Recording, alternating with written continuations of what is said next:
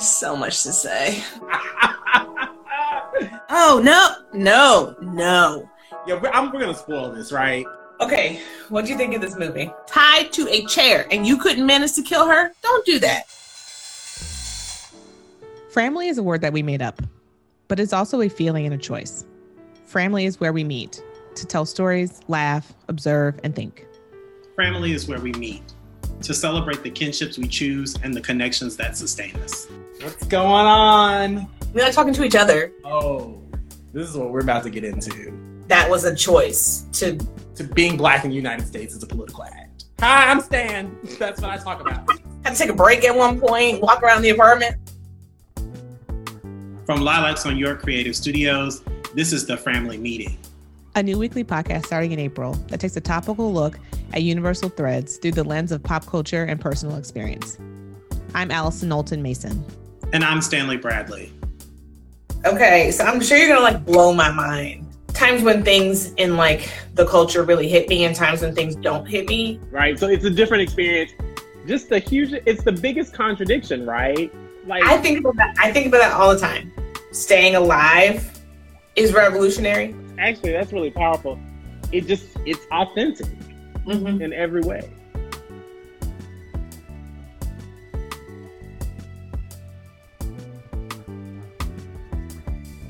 And we've been friends since... How long has it been? Since 2002. So that's almost 20 years. Right. And now we're 40-somethings who are friends turned family.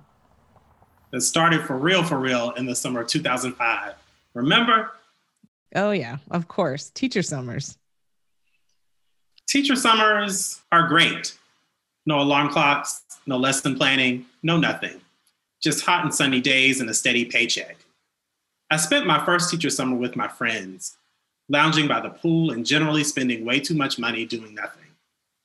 My second year, I thought I could use a little professional and personal growth, but year 3, I decided to lean back into my natural tendency towards laziness. I slept late, jogged slowly through the humid streets of Atlanta, spent afternoons reading books, and evenings dining out with friends. One morning, I answered the phone from my friend Alison. Alison and I had known each other since our training with Teach for America, the summer of 2002. That training, the quasi-boot camp / first semester of college all rolled into one, didn't leave a lot of time for getting to know people. But to me, Alison was cool. She had great posture, a fresh haircut, and a great smile. I knew we would be friends, and so it was. She was calling that morning to tell me I'd left my hat in her car. Not just any hat, mind you, my favorite hat. She told me I could come by and pick it up anytime, and since, per usual, I didn't have any particular plans for the day, I threw on some clothes and made the 15-minute drives to Alison's place. My mom used to love watching made-for-TV miniseries back in the 80s and 90s. We only had one color TV, so if mom was watching a miniseries, we were all watching a miniseries. Watching them with her was one of the earliest versions of TV binging that I remember. Binging required a bit more strategy in the early 2000s when you had to wait for Netflix to send you actual discs in the actual mail. Around that time, I was whiling away another teacher summer and decided to do a nostalgic binge of one of the series my mom used to watch, a wildly dramatic romance called The Thornbirds. I'd seen it so many times that I didn't even bother to apply good binging strategy and planned to use the summer to watch it slowly, one disc at a time. Those days, I drove a black VW Cabrio convertible and was mildly obsessed with it. Among my friends, I was always quick to volunteer to be the driver. My buddy Stan lived not too far up the road, and I dropped him home the previous night. We'd been friends since a hot summer learning to be teachers, and his warm southernness stuck out to me since I'd been raised in Ohio and gone to college in Indiana. He was fun, easy to be around, and so smart. When we got to Atlanta and I was subsequently shell-shocked by the volume of people who looked like me, he took me under his wing to catch me up on what I'd missed about Black culture. I got to Alison's place, got my hat, and put it on my head where it belonged. I didn't plan to stay long, and there was no need to get comfortable, so I gingerly sat down on the arm of the couch. I asked Alison what she was up to, and she said she was watching the Thornbirds. It wasn't something that I'd heard of, a fact which seemed to shock Alison more than the fact that I came to her house without taking a shower. But like any polite friend would do, she invited me to join her.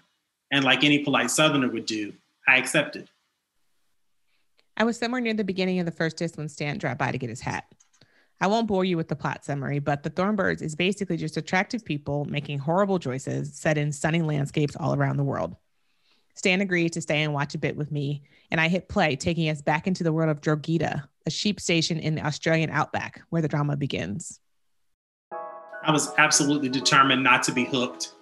I planned to leave right after the first episode, except there was a cliffhanger, so I kept watching to see its resolution, and then I would go home. At some point, Stan descended from his perch on the arm of the couch in favor of a more comfortable seat on the actual sofa. It was early evening, and Stan had now been at my place for several hours, watching the drama unfold, dissecting the extremely inappropriate age difference between Maggie and Father Ralph, and discussing the fraught politics of the Catholic Church. By the time the sun went down, I had to admit that I was committed. I wanted answers. Who will control Drogheda? Will Maggie escape her neglectful husband? Will Father Ralph break his holy vows to live in sin with his true love? I sat back, fully prepared to spend many more hours following the saga of the forlorn in the Australian outback. The last episode on the double-sided disc ended with another cliffhanger. I needed to go to the bathroom anyway, so I offered to change the disc while I was up when I noticed a strange look on Alison's face. There is no other disc. What do you mean there is no other disc? Of course there's another disc. Well, yeah, there is another disc, but I didn't order it. What do you mean you didn't order it? Of course, I knew perfectly well what she meant, and it was absolutely reasonable to her. She had seen the series plenty of times. She knew the ending, but it wasn't reasonable to me. I had invested a whole summer afternoon and evening into this dramatic mess. I did not know the ending, nor would I find out that night either, because apparently there was no second disc. I was bereft until I noticed Alison laughing at me. And why wouldn't she? Here I was, a grown-ass Black man that was about to lose my shit over a 20-year-old miniseries about some white folks in the Australian desert. It was ridiculous and hilarious, and is still one of the best stories in the anthology of our friendship. It definitely is.